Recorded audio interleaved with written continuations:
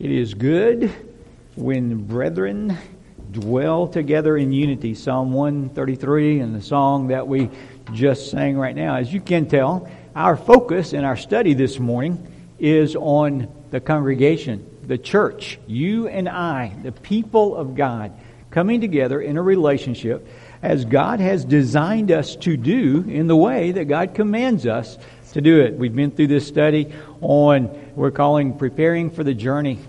And it's preparing for the journey that wherever God takes us in 2021, but throughout the rest of our lives. And there is a phrase that has always invoked to me a sense of excitement and anticipation, and it is road trip. Are any of you road trip people? Time to go somewhere. We want to pack up and we want to go. It's always something exciting. I remember through my youth and college days and throughout my life, really, we were headed to Six Flags or Disney or Grandma's house or going hunting together or going fishing together. Road trip to a vacation, spending time away. Some of us have enjoyed and enjoy that. Maybe even just celebrating a special occasion. You get with someone and you go somewhere special.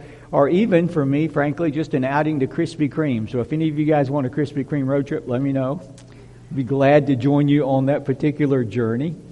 But even working trips, there were times when we would go for conferences, or times when we would go to conduct a mission or do some sort of work off-site. And I know that some people just hate to travel.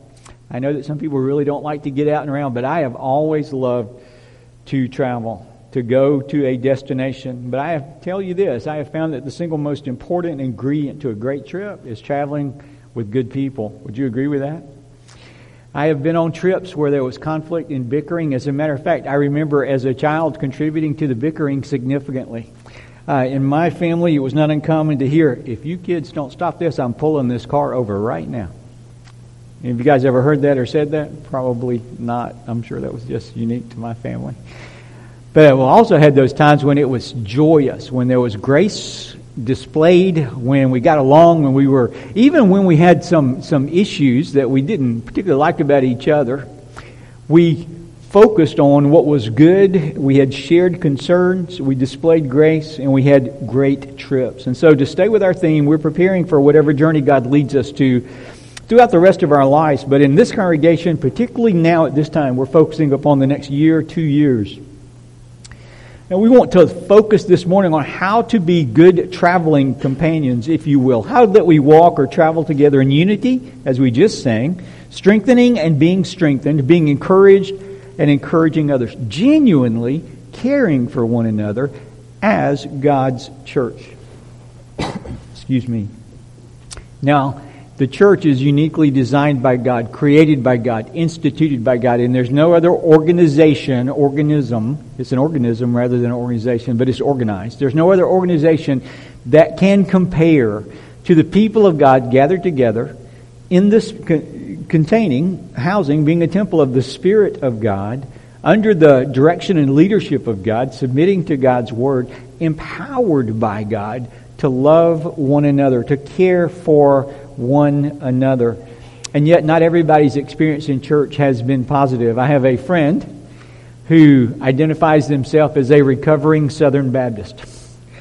Because of experience that this person went through with a lot of conflict, a lot of pettiness, a lot of strife, they just gave up, said, no, I'm done. I'm leaving this. And matter of fact, that person is not going to any church at this point in time. And I know that churches are not perfect. I know that churches have conflicts. I know that churches stumble and that there are fighting churches. And we know the stress of conflict. And for a while, even here in the South, fighting churches were kind of a joke. They were kind of how you identified church. And before we became serious and biblical about planting churches to reach people with the gospel, intentionally identifying evangelists, as we'll see later in Ephesians chapter 4, and others who would go to plant churches, our primary model of church planting was a church would have a fight. A group of people would say, yeah, we're not staying here, and they would leave, go down the street, and start their own church. And typically they'd give it the name like Unity or Harmony. You guys ever see that? Now, don't assume that of every church that's named Unity or Harmony. We had a group of churches in the Midlands. I won't identify it any closer than that. And the name of their church was New Liberty Baptist Church. And right down the road was Liberty Baptist Church. And then on the other side of New Liberty Baptist Church was Liberty Number 2. And all of that started as one church back in the day. And then something happened and they got New Liberty. And then something happened in that church and there was Liberty Number 2. And so, again, we are not saying that churches do not engage in conflicts. We know that we contend with the world, the flesh, and the devil. We know we contend with immaturity. We know that just because you're a member of a church, and get this, just because your name is on a church roll does not mean that you're part of the body of Christ, that your name is in the Lamb's Book of Life.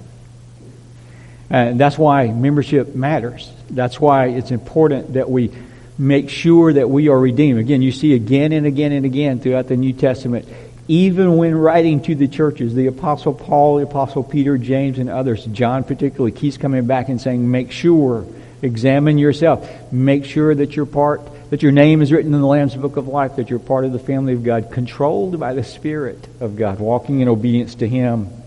Because of immaturity and differing visions, strong personalities and conflict, churches do have problems. But this morning, we're going to kind of take a step back from those problems and look at not the failures, but God's design for the church as it should be, the church functioning, the church as it can be, the church as it often is, even though we don't often recognize it sufficiently. The inherent joys and strengths of being part of the fellowship of the redeemed are what we're going to focus on this morning. With all of our struggles and all of our stumbles, the church of God is still unique. It is still God's plan for bringing glory to Himself. It is still God's plan for reaching a lost world with the gospel of Christ. It is God's plan to work in and through His church to strengthen and build up believers, to make a difference in the world. We are still the bride of Christ. We are still the body of Christ.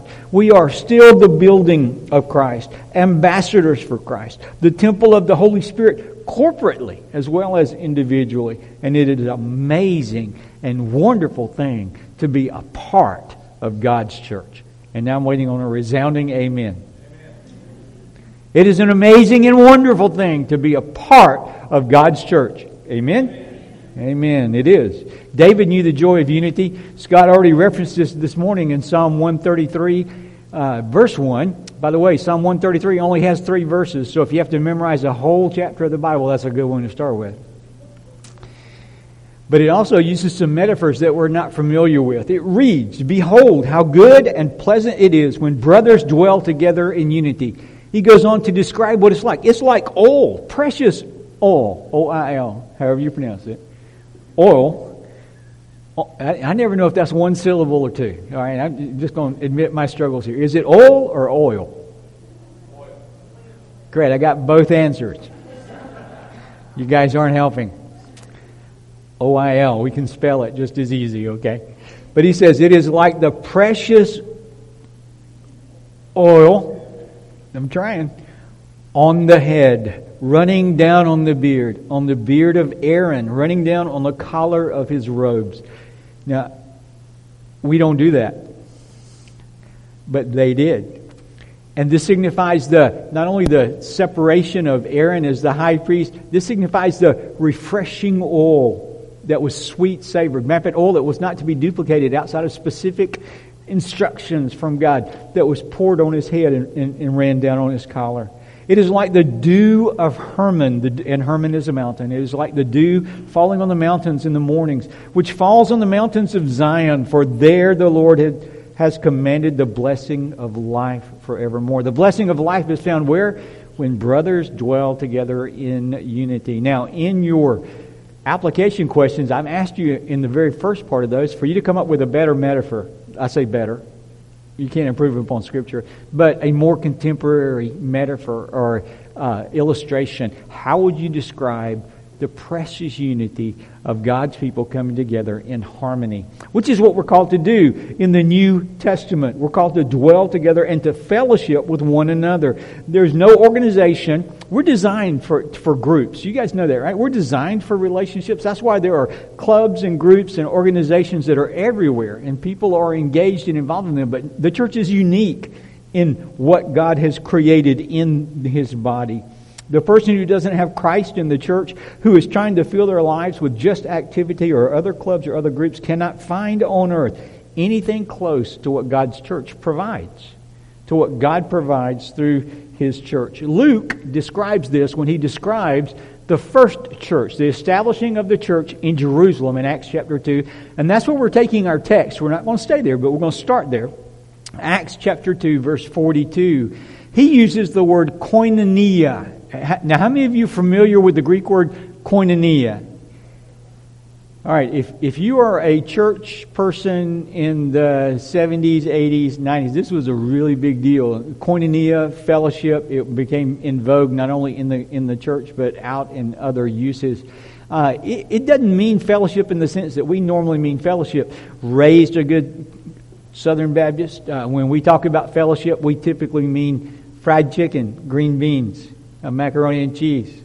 All of those meals where people would cook, and by the way, that's biblical. We'll get to that in a minute. I'm not discounting that. Okay, do not devalue the benefit to you and to others by investing your time and your resources in preparing something to eat and then sharing it with others. That's an important thing, and we'll talk more about that in just a few minutes, hopefully. But what we're talking about when he's talking about fellowship here is partnership. It is the sharing of lives together. Koinonia comes from the root word kind of koine. The Bible was written in Koine Greek. That was the common Greek, the language of trade, the Greek that was commonly spoken between people of different cultures and different languages. And so it means to have in common. Koinonos, another form of that word, is the relationship that Peter, James, and John had. They were partners in the fishing business. They were business partners. They were koinonos. They were partners in the business. And so it means more than simply, hello and acquaintance. It means sharing life together. Strong's gives a definition that says it means to come into communion or fellowship with one. To become a sharer, one who shares. To be made a partner. Or to enter into fellowship, to join oneself to an associate, to make one's self a sharer or partner. So this is unique in the extent that this happens in the life of the church. It's the good side. It's the exciting part of what it means to be part of a family of faith. And so let's look at what happened. Jesus had ascended into heaven, Acts chapter 1. He had given His disciples, after the Holy Spirit has come upon you, you shall be witnesses to me in Jerusalem, Judea, Samaria, the uttermost parts of the earth. And He gave them very specific instructions. They asked about the end of the age. He said, that's not for you. Be where you are. This is the task you've got. He ascended. We see them gathering together. They replaced the missing Judas. They're in an upper room. 120 of them gathered together, praying. And we'll talk more about that in a moment too. But man, what a strength comes when the people of God gather together in the same place, hearts united, voicing prayers to Almighty God. We see it repeated throughout the Old Testament. We see it in power in the New Testament, where the very room is shaken when God's people pray. And so they're praying together, and I'll tell you, they're a close-knit community. They've been persecuted, they've drawn together, and then all of a sudden Pentecost comes and they preach, and Peter brings the primary message, and people are interpreting it. If everyone hears it in their language, the Holy Spirit interprets it, people hear it in their language. And 3,000 get saved. And all of a sudden, this 120 grew to 3,000 in Jerusalem. And more were being added daily. And they connected in specific ways. And here we have a definition of this congregation and their fellowship that is unique to the church. Acts chapter 2. And we'll read a few verses starting in verse 42. And this is the believers who are now making up this church. They devoted themselves. This was not casual. This wasn't, I think I'll go to church today. I don't feel like going to church. Not that. This was devoted, a level of commitment that is driven by passion. They devoted themselves, and there are 4 things in this verse that focuses on those things that united them. The apostles' teaching and the fellowship. Look at the article there, the fellowship. And to the breaking of bread and the prayers. Now, I believe the breaking of bread there is sharing meals.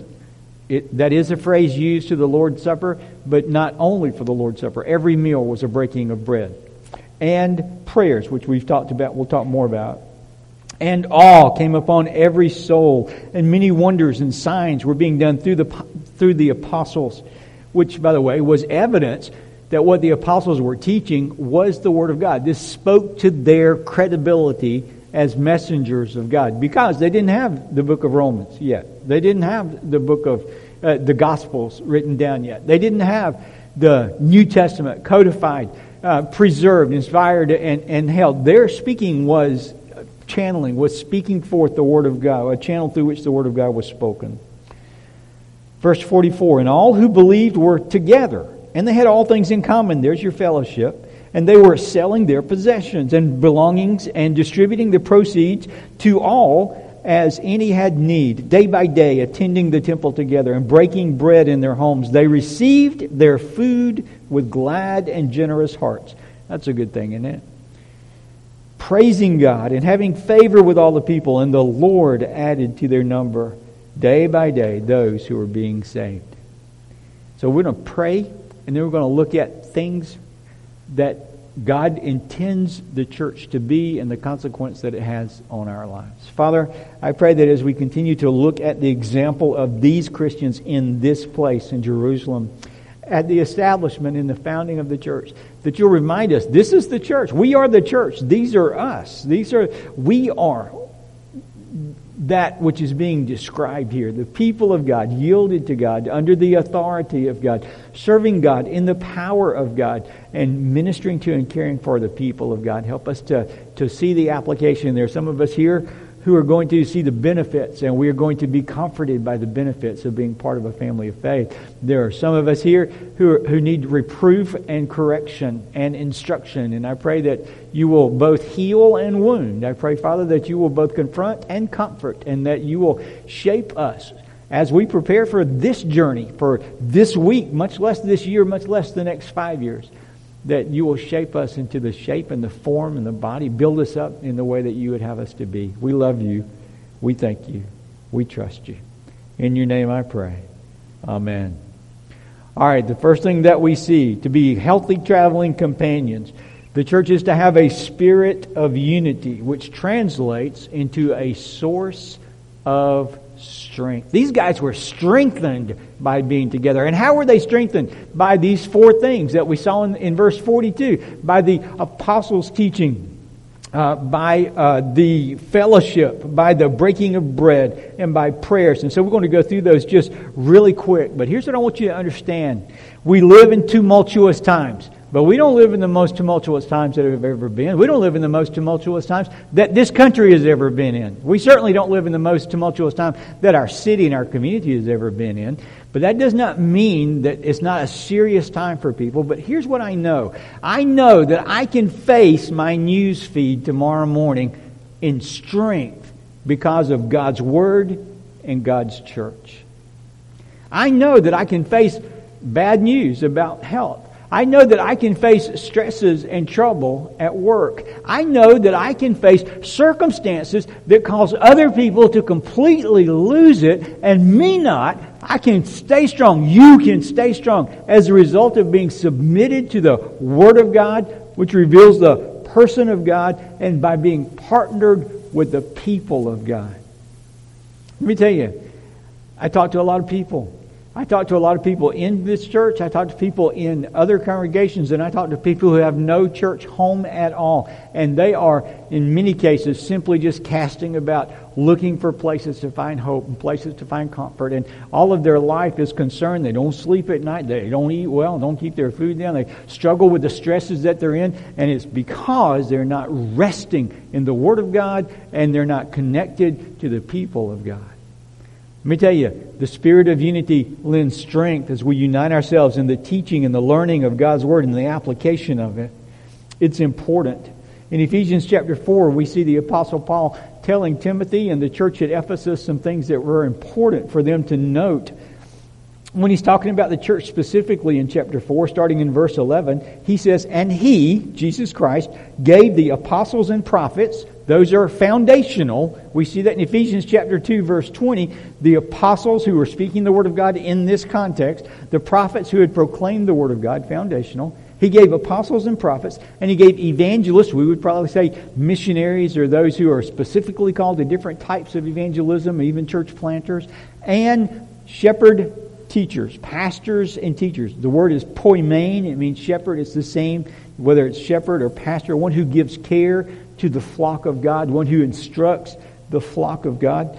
So He gave pastors and teachers to equip the saints for the work of ministry, and now we come to the bodybuilding, the strengthening, for the building up of the body of Christ, until we all attain to the unity of the faith and of the knowledge of the Son of God, to mature manhood, we could say, to mature adulthood. No longer just tossed to and fro. We're not kids. How mature? To the measure of the stature of the fullness of Christ. So that we may no longer be children, tossed to and fro by the waves and carried about by every wind of doctrine, by human cunning or by craftiness and deceitful schemes. Rather, what? Speak the truth in love. We are to grow up in every way into Him who is the head, into Christ. Verse 16, from whom the whole body, joined and held together by every joint with which it is equipped, when each part is working properly, makes the body grow so that it builds itself up in love. You see the theme of this passage? Teaching, instructing, caring for one another. To what end? To build up. And to the full maturity of Christ. To disciple, to grow, to no longer be kids, no longer to be weak, but to mature. You are strengthened as part of yielding to the truth of God, as part of the body of Christ. Speaking the truth in love, we are to grow in every way. Truth spoken clearly, and truthfully in love. Now he says not only were they devoted to the apostles' teaching, but they were devoted to the fellowship. And now we think of fellowship as something that we do. But this is a noun, the fellowship. He's talking of the fellowship that they had, the group that they were a part of, the congregation that they were part of, the church together. And we are a church. If you're here and you're a member of Pendleton Street Baptist Church, if you're here and you're connected to this body, we are a part of one another. We have an identity. We have a... Matter of fact, we want to have even more of an identity that is recognized by the community that doesn't know us. But we are to identify ourselves as part of the body of God. Our fellowship is one another, the expression of connectedness that we have as believers. And we might be unique. As a matter of fact, we are unique. We are distinct in many ways and in every way, individually. But we come together and we make something that is greater than any one of us could be. The expression of connectedness we have as believers is also found in Ephesians 4. If you just go back up to verse 4. As a matter of fact, if you go back up to the beginning of the chapter, and I won't start there, we'll just read verse 4 and 5, but if you go back up to the beginning of the chapter, he talks about that you are to forbear one another, that you're to put up with one another. You guys ever travel with somebody you didn't like? You're not going to tell me, right? Stop pointing at each other. No, I'm kidding. All right. You guys ever travel with somebody you didn't like? Was it fun? A little fourth. My dad used to travel and preach. And often he would travel to conferences. And we had a tape ministry for a while where he would record the sermons, and then we would put them on cassette, and we would duplicate them, and we would sell them or make them available to people who were part of that conference or people who wanted those recordings. The challenge was he was also a pastor full-time at a church, and frequently we would go to a conference on Friday or Saturday all day, and then we would do the recording and we would do all of that, and then we would drive back home. And we had, back in the day, a Chevy station wagon, and I mean, man, it was a great wagon. It had a 454 in it. It would fly. Big, heavy vehicle, but it would fly, and it moved like a tank. And I remember many times going from Myrtle, Mississippi to Baton Rouge, Louisiana, and you go down Highway 55, which is a concrete highway. You guys ever driven on a concrete highway? Da-dum, da-dum, da-dum, da-dum, da-dum, da-dum, da-dum. The sun has set in the west. It's been a busy, busy, busy weekend. Got to be up and ready in the morning. My twin brother Mark and I, 15, 16 years old, got our driver's license. 9th grade, 10th grade. We're driving. Actually, Dad drives to start with. And Dad would always drive until he started to fall asleep behind the wheel. Have you guys ever had an experience like that? He would be driving and all of a sudden the car would slow down.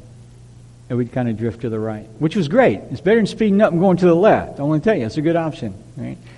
And then one of us would cough or tap him on the shoulder, say, Dad, and we'd swerve a little bit and get back on the road. He's not going to appreciate me telling this.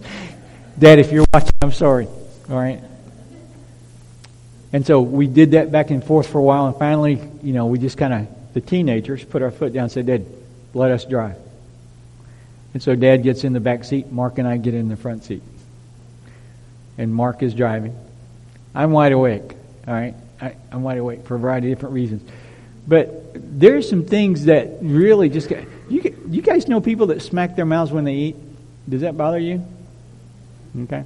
You guys know people that snore and make a lot of noises when they sleep? Does that bother you? Some people it does, some people it doesn't. All right, it's just one of those things. But Mark just couldn't stand listening to Dad snore in the back seat. And so we're driving down the road. Dad's asleep.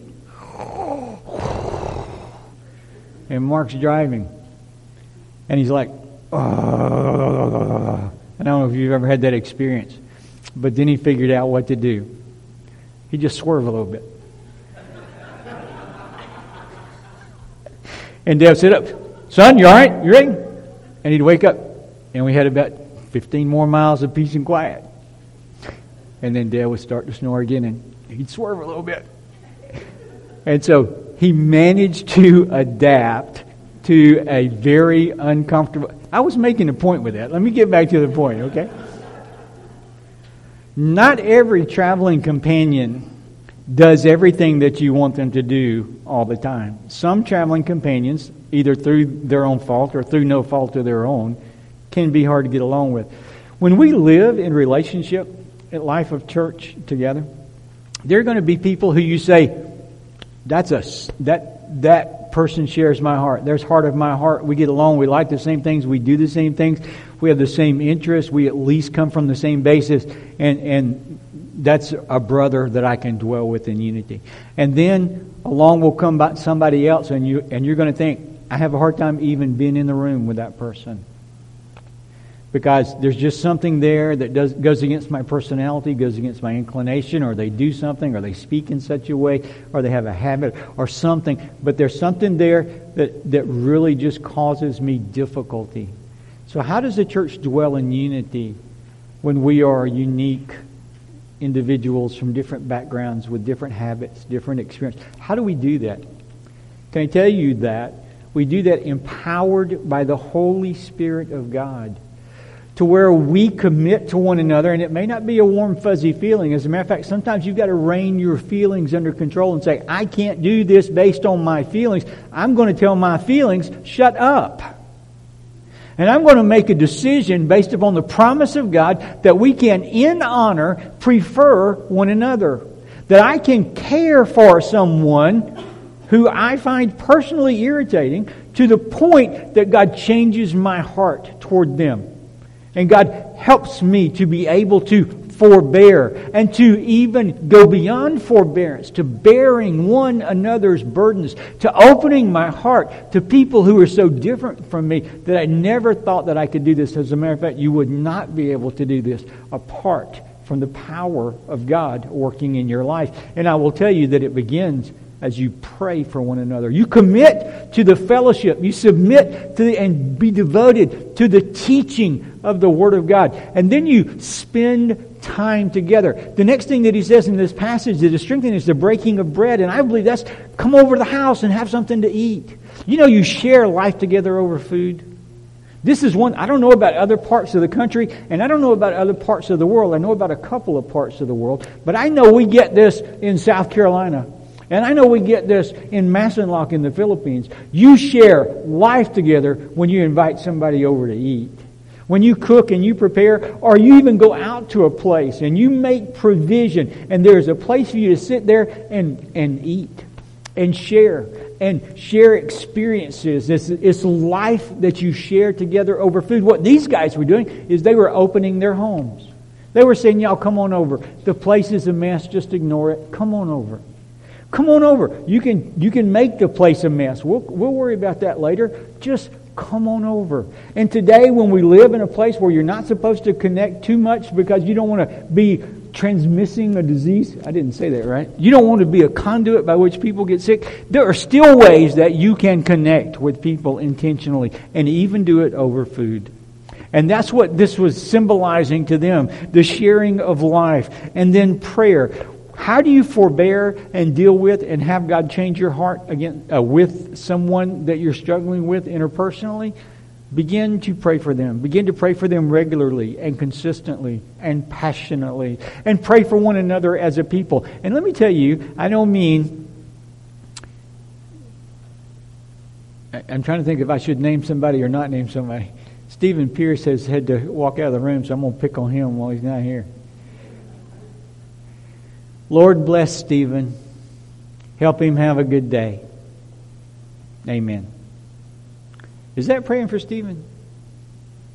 Have I connected with God on any meaningful level, bringing in the Word of God and God's will for Stephen's life? Do you understand what I'm saying?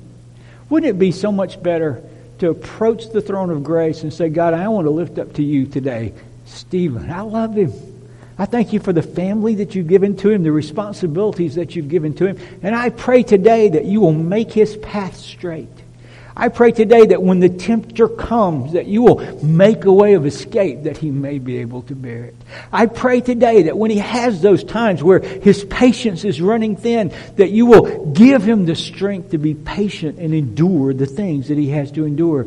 I pray, Father, that today you will fill his heart with joy. And as he goes through whatever he has to face on this day, that you'll give him those divine appointments and those opportunities for participation. And that he will come to the end of the day celebrating the goodness of God in his heart. Isn't that a better prayer? Will you pray that for me? Every day? That's how we're to pray for one another. Now, again, you can be like David, and this is not the sermon. This is an aside. But you can be like David and say, Lord, this person's an enemy. And I don't know what to do with my enemies. As a matter of fact, it is my desire that you crush my enemies. I'd like to see their blood in the street. Now, I hope that's not the case. But you ought to read some of those imprecatory Psalms of David. He says, they're not only my enemies, they're your enemies, and you need to deal with them as though they were your enemies. But you know where he always comes back to? But Father, what you do to them, and what you do in them, and what you do with them, that's all up to you. I surrender my enemies to you. As a matter of fact, we see that expanded in the New Testament where Jesus says, don't hate one another. You talk about murder? Listen, if you hate someone, you've got murder in your heart. You can trust God to execute justice. What you need to be doing is asking God to bring your heart to the place, this is Romans chapter 12, where you can live at peace with all men, whether they're your enemies or not. And if they can do that between us and the world, we ought to be able to do it in the body of Christ. Amen? Isn't this good?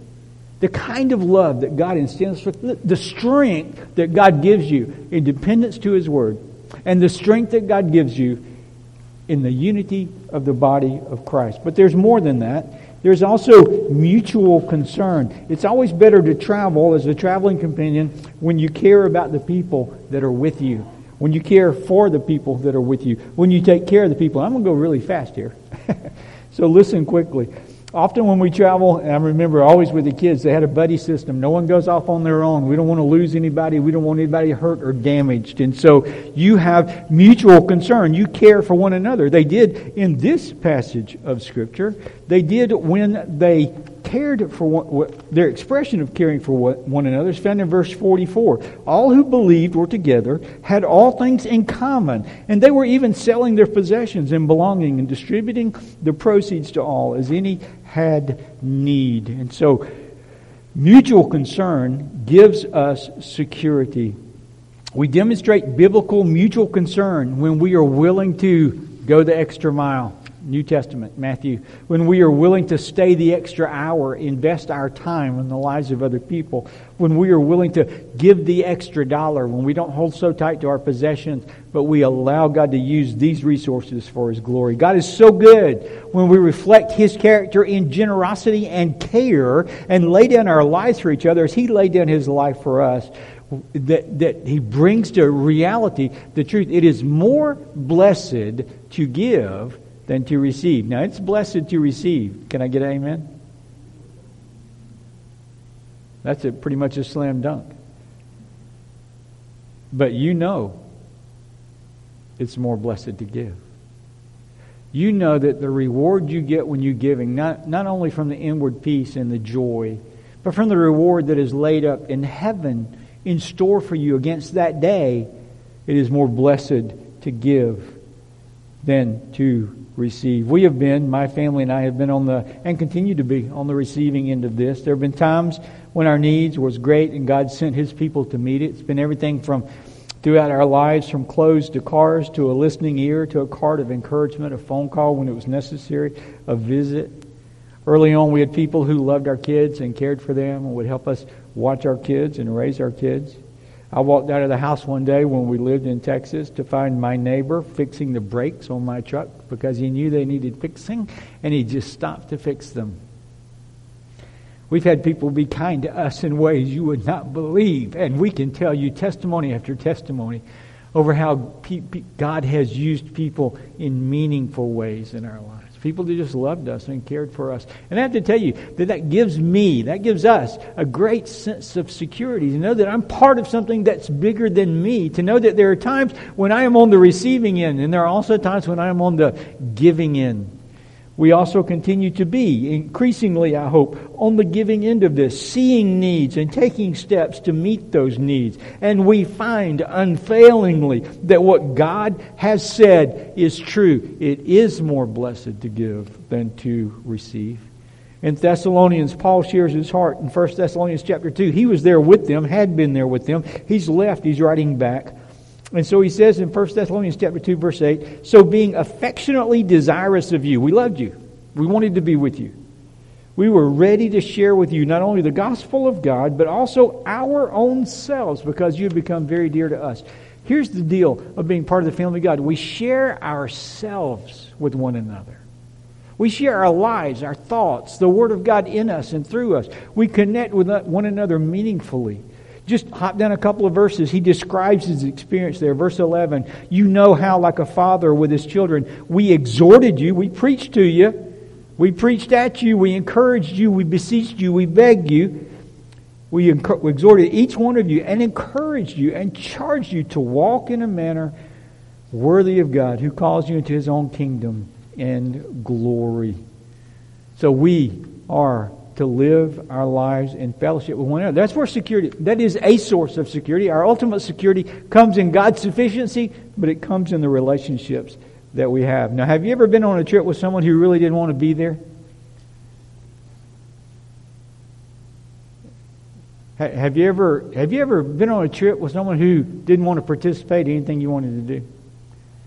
Now, I don't remember this, honestly, and Suzanne can correct me if I'm wrong, but I don't remember our kids ever being like this. Our kids were always gung-ho, as far as I know. I don't ever remember us going on the trip and the kids saying, the sullen teenager, you know what I'm talking about? I don't want to do this. I don't want to do that. Let's go to the beach. I don't like the beach. It's got sand on it.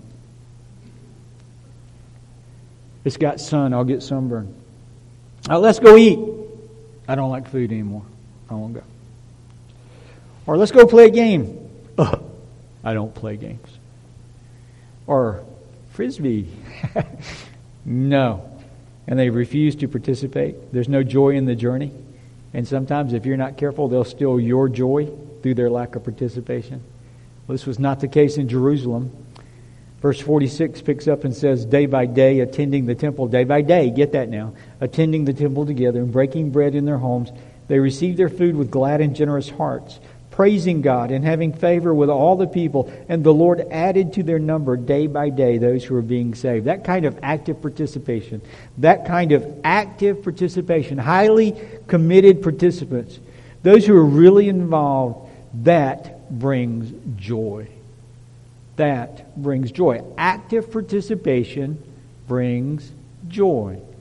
And so that's the third point on your outline. Casual members of churches never get to this level of fulfillment. There are people all over, who will go into a church service, kind of sit toward the back or at least over to the side or the corner where they don't have to interact with too many people. When the service is open, they kind of pull their mask up and put their head down, head toward the door, and their goal is to get to the parking lot because there's the next thing to do and there's somewhere else they want to be. And churches simply come in, sit, enjoy the music, and learn a lesson, and then leave without being connected to the life of the body. Casual members never get to experience the joy that God intends for the people of God. Let me tell you something really quick. This is real important. You are the body of Christ. You are uniquely shaped and formed and gifted and provided with all you need to be who you are. Now, you aren't perfect. Big surprise. None of us are. But let me tell you what you are. You are a child of God, indwelled by the Spirit of God, empowered by the strength of God. You have all of the resources of God at your disposal. And you are unique. You bring something to this body that nobody else brings. I love it when we're sitting around the table and people are engaged on a topic and they disagree and they have different viewpoints. I love it. Most of the time. Sometimes I don't like it at all, let's be honest. When they don't agree with me, I'd rather straighten all that out. But I love it when we have different perspectives. You can do this, or we can do that, or you need to look at it from this way. We bring different gifts and talents and perspectives to the table as the body of Christ. 1 Corinthians chapter 12 says, and now he hath put the members, every one of them, in the body as it pleases him. And Paul's example there is the example of the body, an eye, an ear, a hand, or a foot. That we all have a unique role and a unique place in the congregation. 1 Corinthians chapter 12, 18. And, listen to me, you are essential to the health of a body. You are essential to the health of a body. Can a body function when it's not completely healthy? Do I have a witness? Can a body function when it's not completely healthy? Most of us have had something go wrong at some time. I came back from a mission trip to India several years ago, and not having anything to do with that, just to set the time frame. When I came back, I got Bell's palsy. You guys know what Bell's palsy is? The left side of my face, some of the nerves disconnected or went to sleep or whatever they do, got inflamed, and the side of my face drooped as though I had had a stroke. Have you guys, are you a little bit familiar with that? Was I able to function? Many of you were, I was pastor of this church. Some of you guys remember that. I remember that I could not do a sermon that alliterated the points with a P because I couldn't pronounce a P while I had Bell's palsy. All right? And so I was able to function. Was it good? Was it healthy? Was it as it should be, as intended and as designed? No. I have a very good friend who was raised with polio, or got polio as a child, and he wears a straight leg brace, and he's strong as an ox. He's a good guy. I love him. We went to school together, and we have spent time together. Great guy. Was he able to function? Absolutely. Nothing ever slowed him down. Was he healthy as his body was designed and intended to be? No. Why? You are essential to the health of the body of Christ. You! This is not something they're supposed to take care of. This is not something somebody else can do. This is not something that not my job, not my duty, not my responsibility, and I back away. God intends for you to be actively participating in His body. And He's got a ministry for you to participate in. I don't know what it is. There are many ministries currently going on, but there are many more coming in the future, ways for this body to connect with our community, to proclaim the gospel and to demonstrate the love of Christ. And there are roles to be filled, and you're essential to the healthy functioning of the body. And let me tell you what happens. When you are inconvenienced, when you have to get up early and come and load out, when you have to set up and tear down, when you have to prepare a lesson and teach a lesson, when you get the joy of taking care of kids, when you teach and instruct, when you are inconvenienced to invest your life in the lives of other people, the end result of that for you is joy and a sense of fulfillment and completion and the expression of the power of God displayed in your life. Isn't that great? Active participation is one of the sources of joy in the life of the body. Many people think they don't need me. They don't need me over there. This is wrong. Somebody in this church needs to be strengthened by you. Somebody needs you to speak a word to them. They'll listen to you maybe when they wouldn't listen to anybody else. Somebody in this church needs you to care for them. They have a need, maybe physical, maybe financial, maybe material, that you can meet. Somebody in your network needs you to care enough for them that you speak the gospel to them. Some ministry of this church needs you, even if you think it's not your thing, and you have to go through several things to get to the thing that is your thing. Active participation matters for your health and for the health of this body. One quick example, and we'll get to the end of this. I'm sorry I went longer than I intended.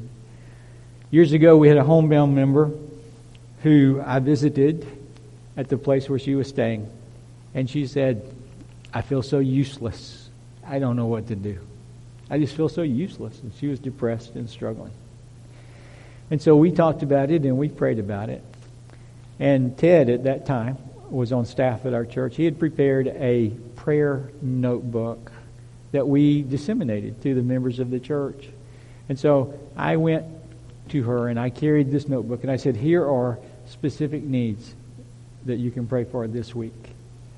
And if you can't do anything else or you don't feel useful in any other way, there's nothing more important than talking to God and praying His will over these items. And she kept that notebook and she prayed down that list. And she would call me and say, so I've been praying for this. I need an update. What's going on? I haven't heard.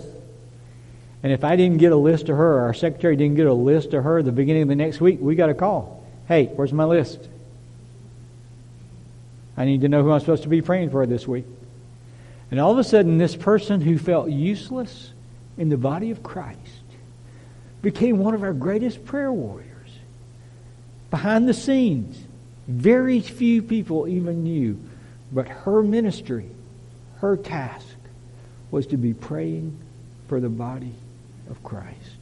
And her participation at the level that she could participate brought her great joy. When she died, I did her funeral. When she died, her Bible and her prayer notebook were right by her bed. You're essential to the health of this church. And why does that matter? Because the church is God's plan for bringing glory to Himself and reaching the world with the gospel. And let me tell you something, folks. If I didn't believe this, I wouldn't be here. This church is God's plan for introducing people to the Lord Jesus Christ and for helping people to grow in the grace and the knowledge of the Lord Jesus Christ. Not so you can have your best life now, but so you can have eternal life in heaven with God and experience what it means to be strengthened in the body of Christ today, to be secure because of mutual concern, and to be joyful because you're actively participating in the work of God on earth through this church. Isn't God good? Can you tell I'm excited about all this stuff? I believe in this. I believe God's got a great plan for us. And Jill, I'm going to mess this up. I'm going to change how we close the service. Okay? So I'll go ahead and apologize. Now here's how I want us to close. I want us to close a little bit differently today. I went longer than I intended to, and I want us to just have a word of prayer, and we'll close. But here's how I want us to pray. I'm not going to lead it. I will lead us in the closing prayer, but I want us to take just a couple of minutes, and I want you to pray with somebody around you. I want you to be in groups of one, two. You can't be in a group of one. Groups of 2, 3, 4, and just pray. Pray for someone around you, pray for God's will to be done in their life. Pray for God to be glorified in them. And after just a couple of minutes of you praying for one another, then I will lead us in a closing prayer and we'll be dismissed, okay? So group and pray. Do that now, please.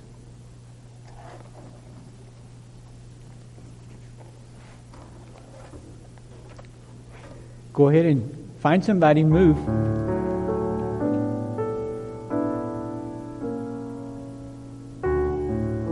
It's okay to get up and walk around.